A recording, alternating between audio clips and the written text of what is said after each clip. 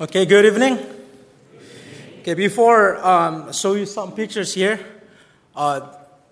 Is that me? Oh yeah,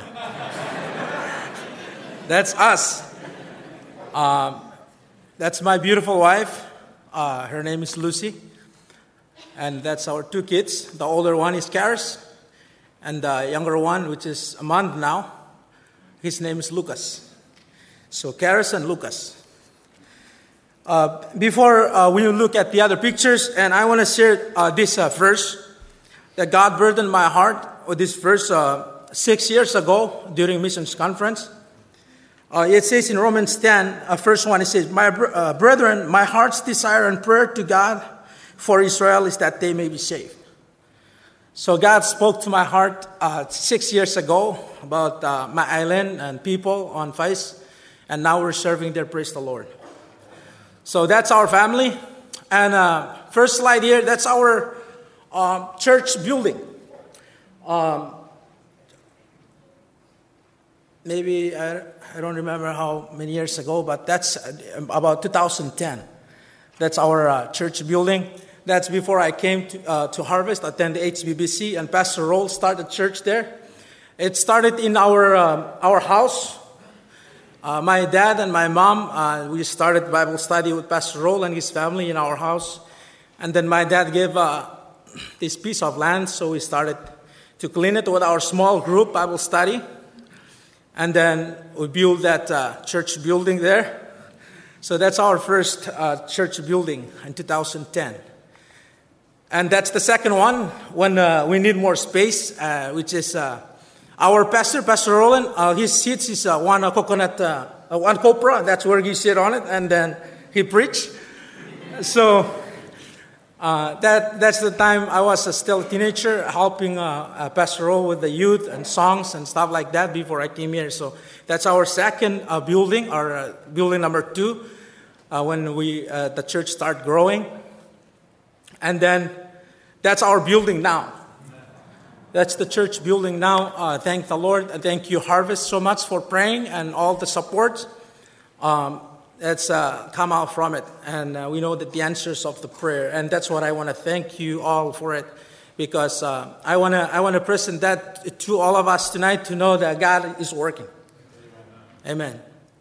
And that's our VBS last summer.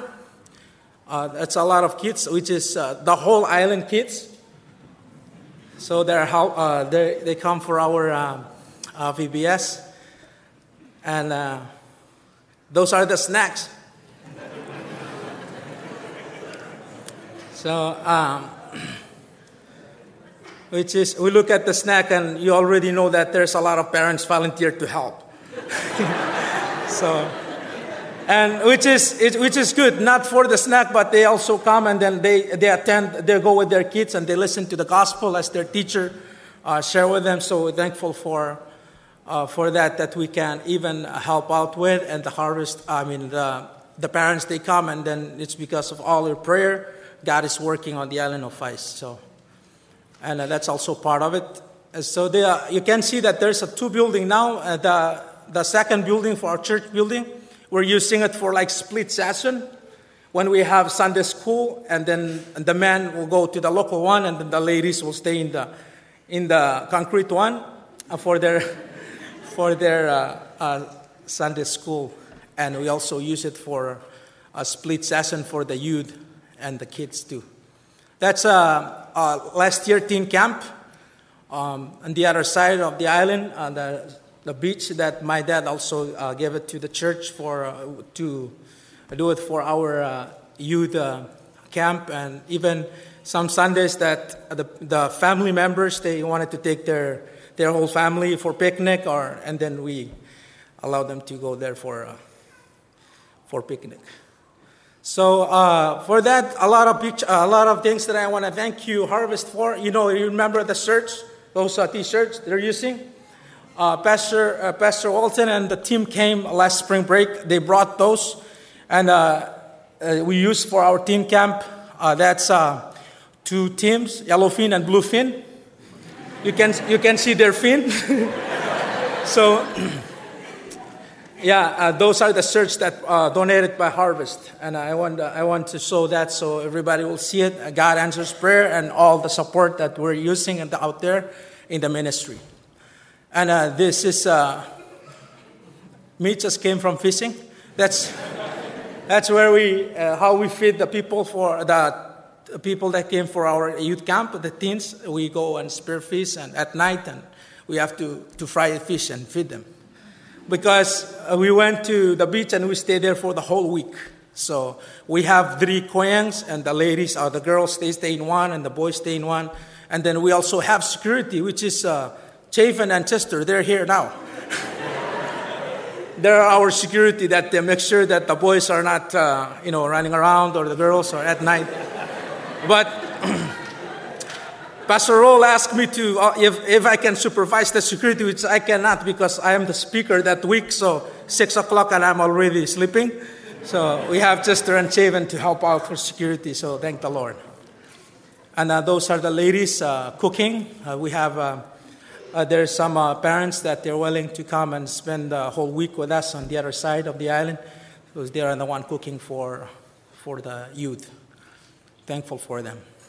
And if you see that girl on the other side, the bottom one, which is this one, that's Stella, also graduated from here. She's serving faithfully on FICE right now, helping us a lot. She's teaching kids for Sunday school and Monday kids ministry. So we're thankful for her. And that's our church building inside. Some teen girls, they want to sing special. And that's, the other one is not Kmart. That's...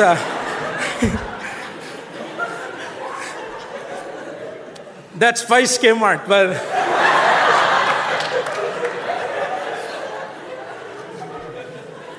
that's our store for VBS. And all those stuff in there, donated by Harvest. You guys send a lot of stuff for us, and we're using it for VBS. They're earning points by memorizing their verses, and then we give them point if, first that they memorize one verse and 500 point. And then we have first the whole week, every day. And then if they memorize the first, and then the sponsor or the teachers will check mark. And then at the end of the week, they can come to store and get stuff. Like one T-shirt is 100 points, so we're taking off from their point from memorizing verses. So if you want a shirt, you can come and memorize verse. But you cannot memorize verse and go to Kmart. But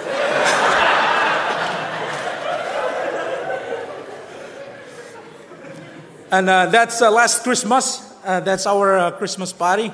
We're thankful. Many people praise the Lord for that. So looking at the picture, I missed them already. But I'm encouraged that I'm with you. So that's all. Thank you very much, and God bless you.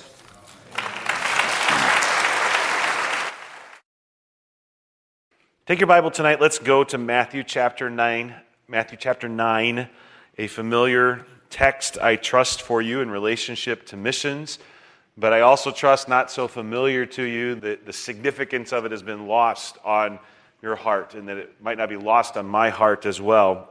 I want to remind you of the little statement I'm going to make at the beginning of each one of our times together, and that is the statement in relationship to your theme, the untold millions still untold.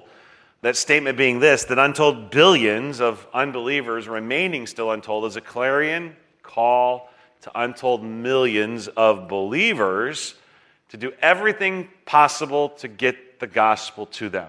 It's not enough for us to be satisfied and say, well, untold millions are still untold, that's too bad. Well, I hope that's never our thought. I hope that's never our actions, even if it's not really our intentional thought. I trust instead we realize that is clearly a call from God for us to do everything we possibly can in this short little time we have on planet Earth to try to get the gospel to as many people as possible. And so we've emphasized a couple of different things in our messages already. The first one was that we should do that by loving the lost like the Lord does. We got a glimpse of one of those 3 parables there in the book of Luke in relationship to the lady that lost the coin, illustrating that idea. We could have looked at the lost sheep parable. We could have looked at the lost son, or what we call the prodigal son. All 3 of those parables, though, are teaching the same point, as Jesus is emphasizing to the skeptics, to the Pharisees, that there was a reason he spent time with sinners. And that was because he loved them and wanted them to come to believe in who he was as the Messiah. And so I trust that you, even over the course of the last 36 hours or so since that message, you've been thinking about whether or not you love lost people like Jesus loves them. We will never reach the world. We will never go across the planet if we won't go across the street in reaching people for Christ. And so that's significant. That's important. The second thing that we emphasized then more briefly last night was by doing what you can to spread the gospel, by spreading the gospel so that members of every tribe and every tongue and every people and every nation will someday worship at the feet of Jesus. What a wonderful day that will be when Revelation 5 comes true and people from every tribe, tongue, nation get to gather around the throne of God and worship our Lord Jesus Christ. And that's what we're striving to do as gospel preachers, as gospel messengers, is to make it so those folks will be able to join us around the throne. Well, tonight I want to talk about helping in the harvest. I want to talk about helping in the harvest, because the third way is that by helping in the harvest of souls. And it's that Jesus is speaking of here in Matthew chapter 9, beginning in verse 35. And I want to start there, even though our focus will be on the latter verses of this portion of Scripture, where the Bible says this, Matthew 9:35. Then Jesus went about all the cities and the villages, teaching in their synagogues. And so you'll notice the different words that are used there. He's in the cities, the larger areas, the larger population centers, and then he's in the villages, and then he's in the synagogues. And all of those then represent his interaction with people. So as he is in the cities and the villages and the synagogues, he's preaching the gospel of the kingdom and healing every sickness and every disease among the people. But then notice what it says in verse 36. But when he saw the multitudes, he what? He was moved with compassion. It's not that he was overwhelmed by so many people, so little time. No, instead, he was moved with compassion by the sight of the multitudes. And then it goes on to describe why. Because they were weary and scattered like sheep having no shepherd. They were scattered like sheep having no sense of direction, no one to teach them, no one to guide them, which of course is what the gospel does. But then notice what he goes on to say. He changes the metaphor a little bit from sheep to a different metaphor when in verse 37 he says this to then his disciples. Verse 37, the harvest truly is plentiful, but the laborers are few. Therefore pray the Lord of the harvest to send out laborers into his harvest. I mentioned a little bit yesterday about my upbringing in rural Nebraska, and I know that if you've not been to the mainland, that maybe you don't have a full understanding of the significance of living in Nebraska, but Nebraska really, even their football team, they're called the Cornhuskers. And so that kind of right there tells you something about them, that they would choose as a mascot somebody that husks corn. That seems a little odd, does it not? I had a friend that used to make fun of me. He's with the Lord now, but he used to make fun of me because he wouldn't call my Cornhuskers. He would call them the Corn Shuckers, which I don't know what the difference between a Corn Shucker and a Corn Husker is, but he thought it was funny anyway.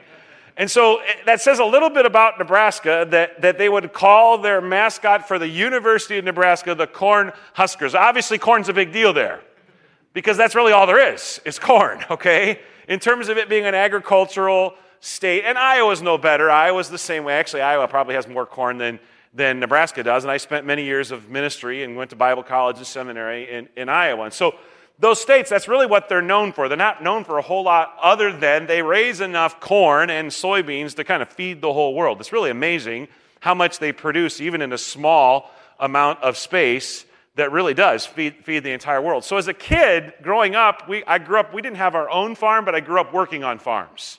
All of my relatives around us, my uncles and cousins, were farmers. And so as a kid, it was kind of cool to get to be a little bit a part of farming. And then I got to be a teenager. And, if you grow up on a farm, the goal of being a teenager, growing up on a farm, is getting to drive the big tractors.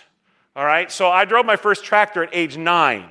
Now, my first tractor was as old as my dad, so it was a little on the ancient side, but at least I got to drive a tractor at age 9. I even got to drive to the neighbors on the tractor at age 9. I thought that was pretty cool. And so that was a part of growing up, but part of growing up then also is that the most exciting time of the year for the farmer was what?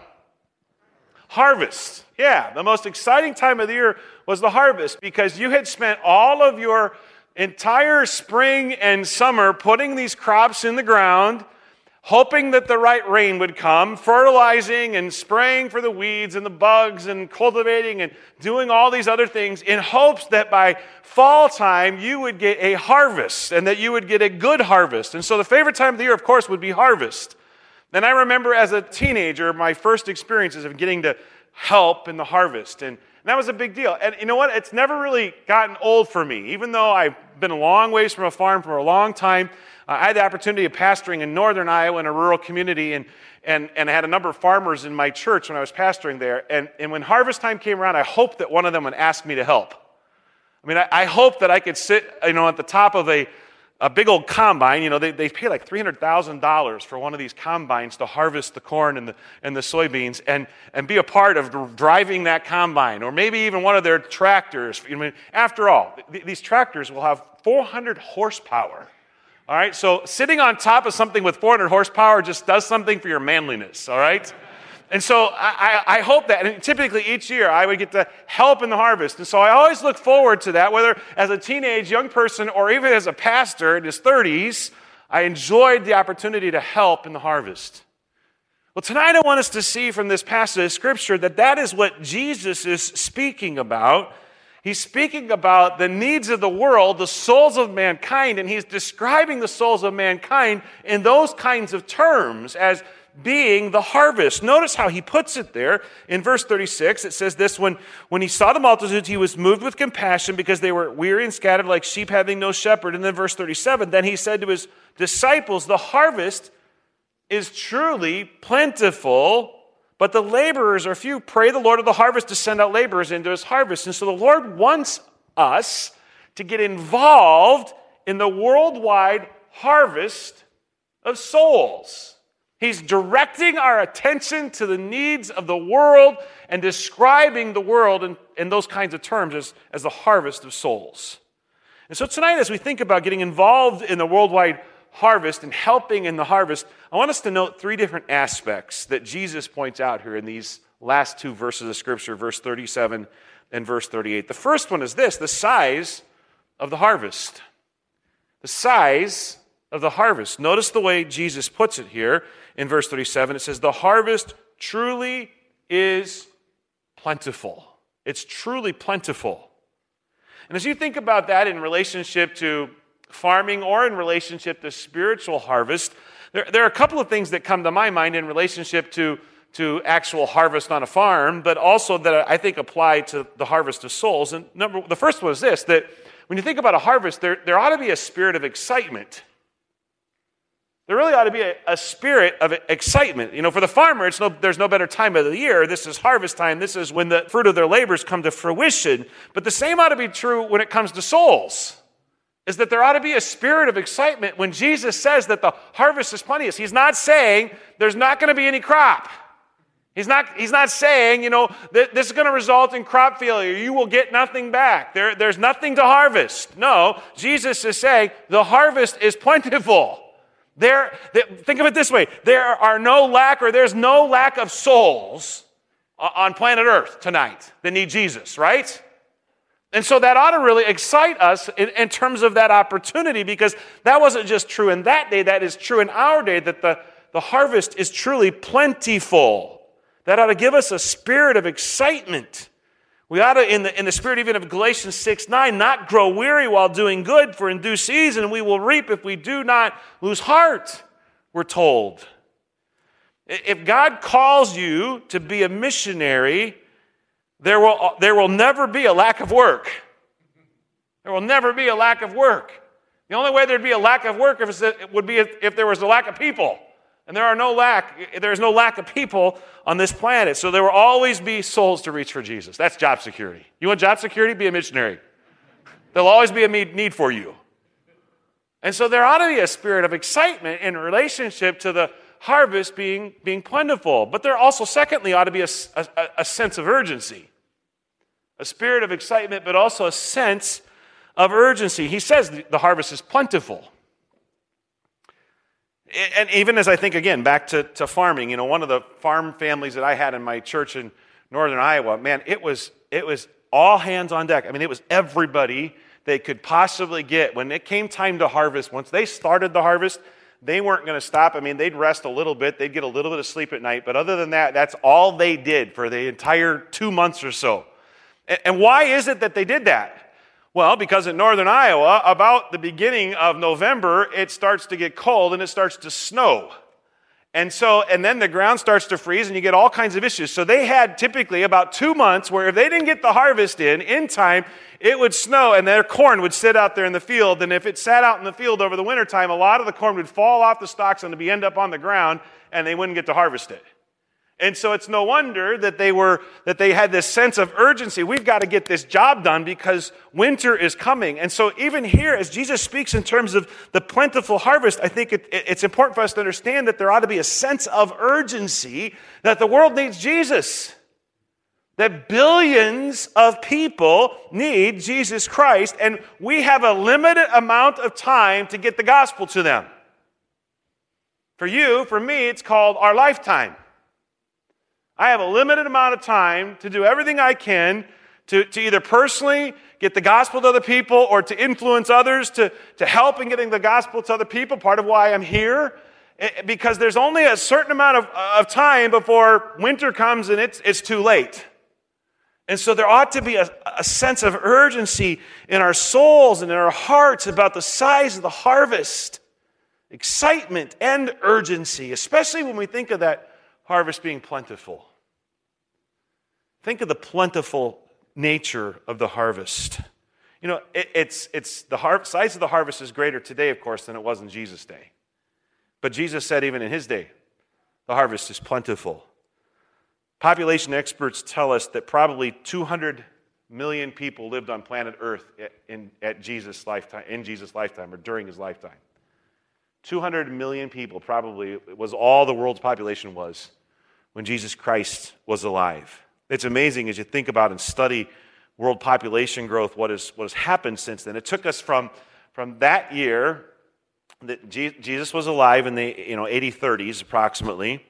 It took from then all the way to 1804 for us to reach 1 billion people on planet Earth. Isn't that really, really amazing? It took us all those centuries, but you know how long it took us to double that?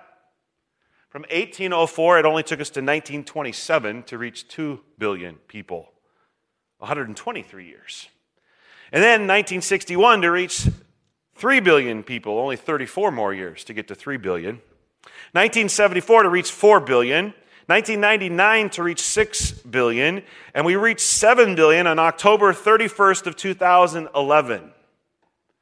According to the United Nations, the world's population will reach 8 billion souls in 2023. I don't know about you, but I have a hard time wrapping my mind around 8 billion souls. 8 billion souls by 2023. Here's something else that I read that really grabbed my attention, and it was this, that population experts tell us that 100 billion people have lived on planet Earth since creation, approximately. So think about that. So if in 2023 we'll have 8 billion people, 8 billion souls on planet Earth, what that means is this. If 100 billion people altogether have ever lived on planet Earth, do you realize that 8%, think about this, 8% of the souls that have ever lived, ever, are alive right now? Isn't that shocking? To realize that 8% of the souls that have ever lived are living right now on planet Earth, and we have an opportunity to give them the gospel of Christ so they don't just live on planet Earth, so they live forever in heaven with Jesus Christ. That ought to give us a sense of urgency, a sense of passion, a sense of even just our hearts being moved with compassion like Jesus in verse 36 when we realize that 8% of the souls that have ever lived are alive right now on planet Earth. One of the words that pops into my mind as I think about that is the word opportunity, because that's what that is. Opportunity to take the gospel. And a unique opportunity in 2020. We think about what it takes for a missionary to take the gospel to somebody in 2020 compared to 1920. I have the opportunity of serving on a council of a mission agency called Baptist Mid-Missions. And Baptist Missions this fall will celebrate its 100th anniversary. One of the things that they've been doing as a part of their 100th anniversary is they've been highlighting what has happened in missions, especially their mission agency over the course of the last 100 years. And it's really incredible in terms of what it took to get a missionary. Of course, the beginning stages of Baptist Missions was in Africa, and in the central portion of Africa. That's why they're called Baptist Mid-Missions, because their founder wanted to reach the middle part of the continent of Africa because nobody had taken the gospel there at that point. But one of the things you learn as you study that history of Baptist Missions is what it took to get a missionary there then, and all the months it took for them to even get there, the fact that they didn't have any type of medical treatment to speak of, and so many of them died as a result of the diseases they contracted and things like that. They didn't have any of the modern conveniences, whether it be the airplane to get you there, or a computer, or a cell phone, or internet, or any of those things. That's all changed. And so there's an opportunity. We can take the gospel to people so much more quickly and so much more effectively, at least from that side of things, than ever before. There's an opportunity for us to do that in terms of travel, in terms of technology. One of the ministries we support at our church is Arabic Outreach Ministries. And you know what their primary means of reaching Muslims is? It's through phone apps. It's through apps where Muslims are reading the Bible for the first time ever. They're reading of Jesus Christ. They're studying the Scripture in the privacy of their own home without probably anybody else knowing that they're doing this, learning about Jesus Christ, and they're coming to faith in Christ through their phone, through their cell phone. And all kinds of websites that they're developing as well in relationship to that because of the opportunity. 8 billion souls that we have an opportunity to reach for Christ. And so the opportunity is worldwide, but at the same time, the opportunity is also local. I think when I think of local, I think of the mainland, USA, because that's where I live. But there are amazing opportunities on the mainland too. You know, one of the things that shocked me was that over 50 million people in America claim absolutely no religious affiliation. None whatsoever at all. Actually, they've developed a new term for them. They're called nuns, not N-U-N-S. N-O-N-E-S, nuns. Because what that means is they don't have any sense of faith, any sense of belief system at all. They're nuns. And so there's an opportunity to reach folks like that for Christ. Opportunities abound for us to reach souls for Jesus Christ. And so 8 billion people. But at the same time, as we think about 8 billion people and have a hard time wrapping our minds around the size of the harvest, I think it's important for us to remember that it's not just about reaching the 8 billion, it's also about reaching the one. It's about reaching the one. Because, I don't know about you, but I would get overwhelmed. If I'm supposed to reach all 8 billion people, how in the world am I going to do that, right? And so it's not just about reaching the 8 billion, but it's really, truly about reaching the one. And as I was reflecting on that, I thought back over some examples, and my wife and I even were talking about this, just some examples from our ministries over the years of the ones.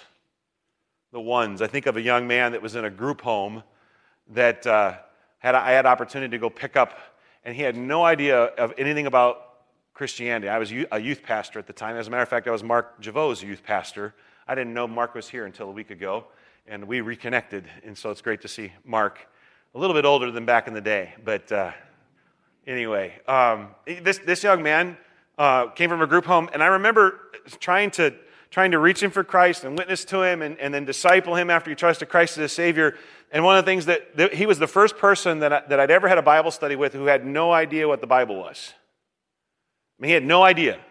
So we had to start with, there's an Old Testament and a New Testament. No idea. There are these things called chapters and verses. Because he would listen in church and the pastor would announce, take your Bible and turn to Mark 8:35 or whatever. And he didn't know what 8:35 meant. And so I remember seeing him come to Christ and being able to disciple him. And he was one of the ones among the 8 billion. I think of another young man in the youth group, and these are both youth group examples, but another young man by the name of Jason. And Jason was a teenage alcoholic.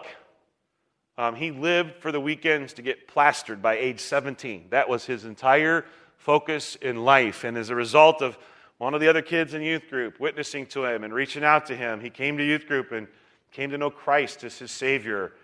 And his life completely changed. I mean, completely turned away from alcohol. And that's one of the ones among the 8 billion. I think of a man by the name of Les. Les was a Vietnam War veteran. And Les, while he was in Vietnam, was a sniper. So his job was to kill the bad guys from a long ways away. And he did that so well that when Vietnam ended, the military kept him. At first, I think, and I don't know all the details of this, but at first I think he was actually still in the military, but eventually he became non-military, somehow connected to the CIA, and found himself in South America a lot. And from what I understand, he found himself in South America because they would send him in to be the guy that would take out the bad guys with the drug cartels from a long ways away. And one of the things that Les struggled with, as I had opportunity to witness to Les, was whether or not God could forgive him because he'd killed so many people. As a matter of fact, part of his testimony was this, that when you're a sniper and you may be 1,000 yards away from your target, sometimes you don't hit your target. Sometimes you hit somebody you weren't supposed to hit. And so the guilt in Les's heart was just overwhelming, that how could God forgive me for killing an innocent bystander instead of the bad guy? Because that had happened in his life. And so Les had to come to the realization that it didn't matter what he had done and how many people he had killed, that Christ could forgive him no matter what. And Les trusted Christ as his Savior, one among the billions. I think of Jeff. Jeff was a bodybuilder. Jeff was this big, strapping African-American guy. And, his biceps were like, the size of my calves, maybe bigger than that, actually, and because he lived to lift weights. But Jeff had been in and out of relationships. As a matter of fact, I think he had, when I met him, I think he had children from 4 or 5 different women. Never married any of those women. He referred to all of them as his baby mamas. They were his baby mamas. And when I met him, he was finally married for the very first time in his life. He was probably, in his late 30s, maybe pushing 40 by that point in time. And Jeff had no idea about salvation, and we had opportunity to have a Bible study. It was through a Bible study that Jeff also placed his faith in Christ. One among the billions. And other stories. I think of more recently a Catholic man that started coming to our church. He would go to Mass on Saturday night at the Catholic church, and then come to church at the Baptist church on Sunday morning. And then he'd listen to the preaching of God's word. He'd always catch me out in the foyer and tell me about how much better it was in the Catholic church. On lots of different fronts too. It wasn't. One of the things he was just amazed at. He's like, "You preach right from the Bible. I've never heard anybody ever preach from it. I've heard people preach about it, but never from it." And he was amazed by that. But then he would point out other things like, the kids here are behaved. What is up with that? And the song service is meaningful. I love the songs and all these other things. And so Bob and I started having a Bible study together. And again, eventually, actually, he didn't trust Christ with me. I went to have another Bible study with him, and I could tell something had changed. And so I asked him what he had thought about in relationship to the Bible study since the last time, and he said, "I believe it." I said, "Well, what do you believe?" He says, I believe it. Everything we've been studying about the fact I'm a sinner and that Jesus died on the cross for my sins, I believe it. And he had trusted Christ on his own as his personal Savior. And so I share all those with you tonight because I know there's a tendency as we think about the size of the harvest to be so overwhelmed by it and think, 8 billion people, what in the world can I do? Or even, what in the world can we do for 8 billion people? You know what you can do? You can do one person at a time, reaching one soul at a time for Jesus Christ. So don't let the size of the harvest overwhelm you. Instead, let it give you a spirit of excitement and urgency that there are people out there that need Christ, and your time is limited.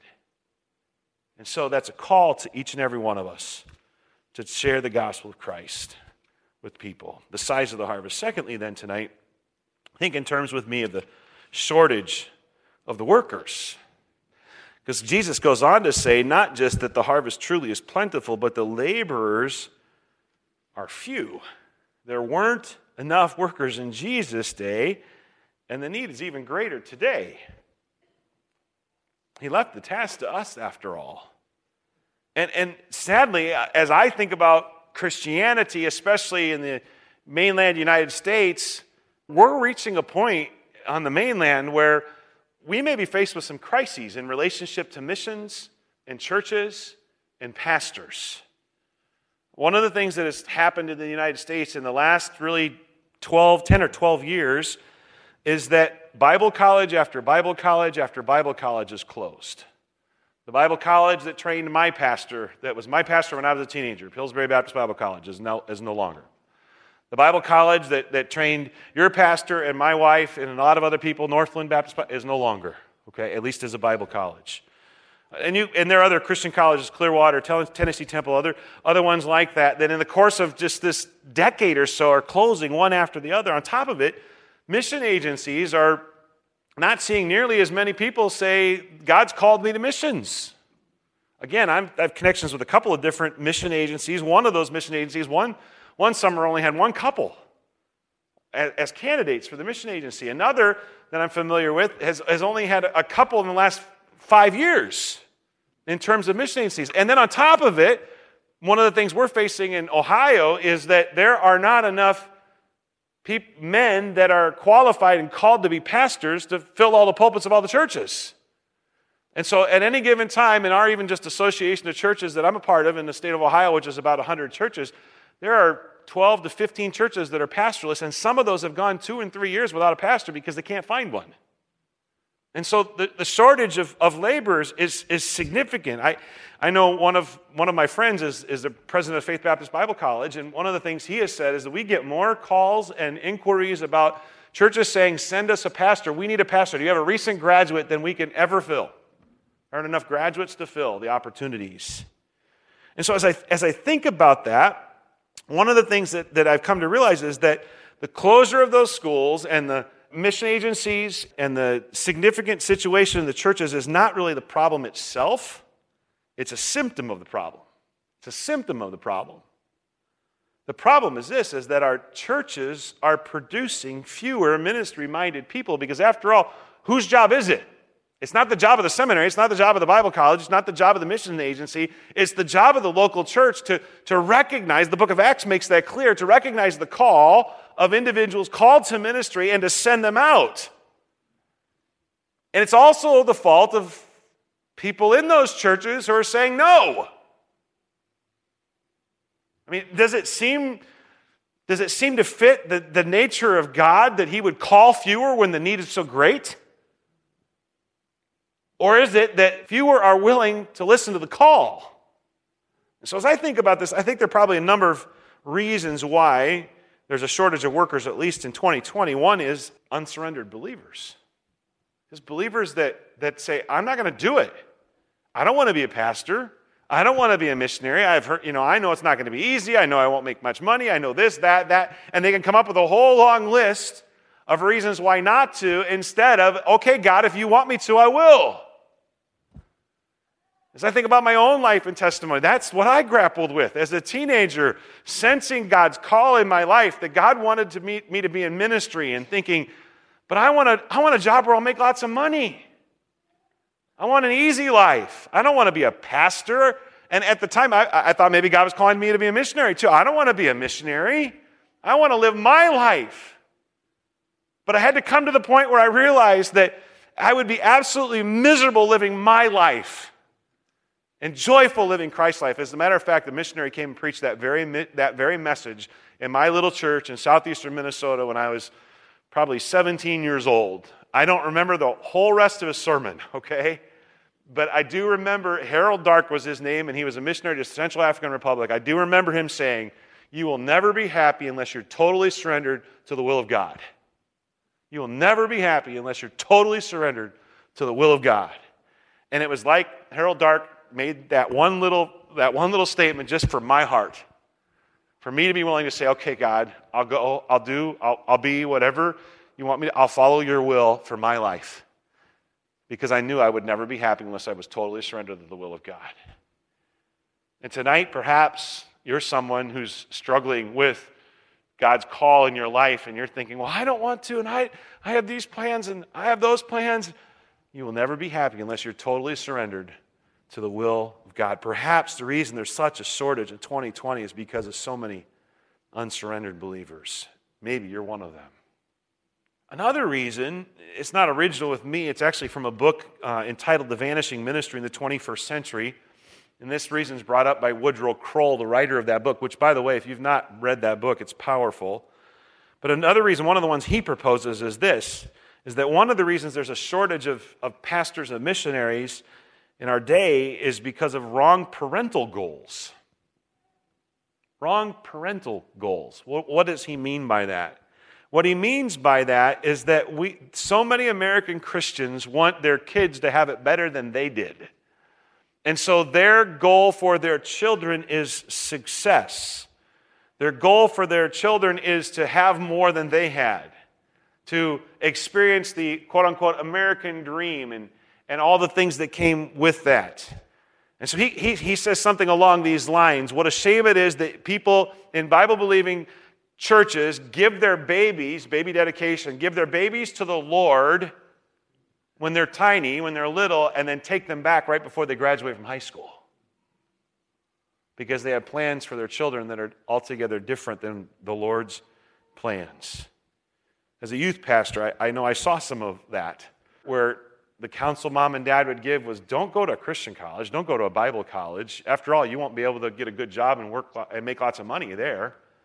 Instead of, what's God's call in your life? What does God want you to do with your life? So I would challenge even parents here tonight, what are the conversations you have with your children when it comes to education? Are they conversations about go to a college that'll prepare you to serve the Lord, whatever that looks like, or just to make money? And it doesn't mean everybody has to go to a Christian college. It doesn't mean everybody has to go to Bible college. But at least there ought to be the mindset of, is this helping you so you will serve the Lord better in some way, shape, or form? I know when I was in high school, one of the things we heard all the time was everybody ought to consider at least 1 year Bible college. As a matter of fact, that was my wife's parents' rule. You had to go to Bible college 1 year, no matter what. Just to again, find God's will for your life. And I think that was good counsel. It's so different than the counsel that's given by a lot of parents today. And so perhaps one of the reasons unsurrendered believers, another reason is wrong parental goals.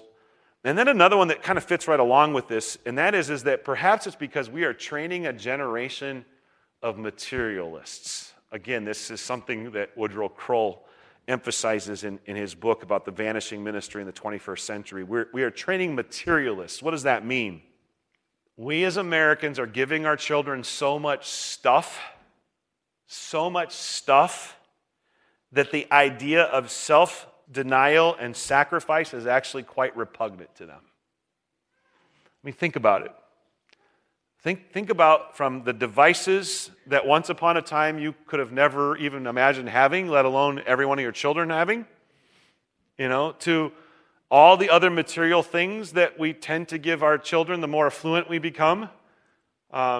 So that the very idea of maybe having to live somewhere or be somewhere where none of those things are possible is foreign and perhaps even repugnant. I mean, again, even as a youth pastor, I was amazed by how rich my teenagers were. Now, I lived and ministered in a middle-class suburban community, okay? And so there was affluence there just because of the nature of where I was. But on top of it, these kids, teenagers, they typically worked a part-time job while they were in high school and didn't have any bills. And so if they had a part-time job, that meant that they may have up to $100 a week to just blow on whatever they wanted to do and use it in whatever way they wanted to do. I don't know about you, but my wife doesn't give me $100 a week to spend and blow on whatever I want to do. And so these teenagers literally were driving nice cars and had everything you could imagine and doing all these things. And they were really living quite well for themselves as 16-year-olds.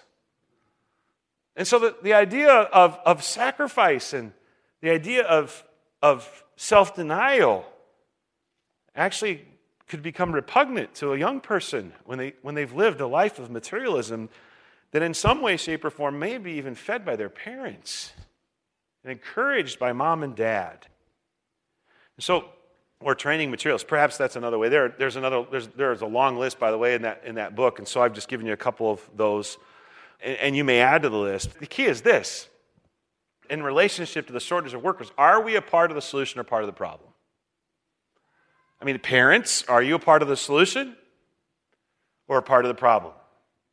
You as an individual, are you totally surrendered to Christ to the point that you are part of the solution rather than a part of the problem because you are willing to go and to be and to do whatever God wants you to go and be and do? The only way there will be less of a shortage of workers in the harvest is if we're part of the solution and not a part of the problem. Would you leave all to serve Christ? I know there's a tendency for us to think that that's something God would want a young person to do, but maybe you're somebody here today that's middle-aged. Maybe you're someone here that's retired or about to retire. That God may be saying to you, I want you to go. Are you willing to go wherever He may be calling to solve, at least in a small part, the problem of the shortage of workers? Besides the harvest, the shortage of workers, and then finally, the solution of prayer. Notice what Jesus says in verse 38, therefore, pray the Lord of the harvest to send out laborers into His harvest. I think I've oftentimes been puzzled by that statement. Pray the Lord of the harvest to do what? To send forth laborers into the harvest. He doesn't say, as a solution, He doesn't say, you go. We know He says that later, right? But He doesn't say that here. He doesn't even say, pray for the salvation of the people in the harvest. He doesn't just say, pray for the salvation of people across the world. We know He says that later in another portion of Scripture, but He says, pray the Lord of the harvest to send forth laborers. You realize that praying often makes the one praying the answer to their own prayers. As you pray the Lord of the harvest to send forth laborers into the harvest, perhaps God will lay it upon your heart to be the answer to that prayer. Someone put it this way, when we pray as He commanded, we will see what He saw, we will feel what He felt, and do what He did. The best thing that you can do to become a part of the harvest of souls is to begin praying and asking God to send workers, laborers into His harvest field.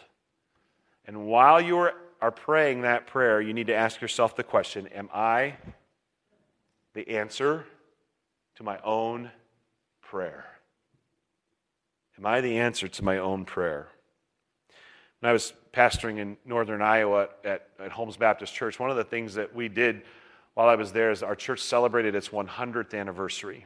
And it's always a special time for a congregation to reach a milestone like that. It was really, really fun in terms of I got to learn a lot about the history of the church. The church was actually founded as a result of a train car evangelist in the year 1900, where they actually made a chapel car that came on the back of a train and would actually stop in towns, pull off onto a spur, and they'd have revival meetings in this chapel car that would seat like 40 people.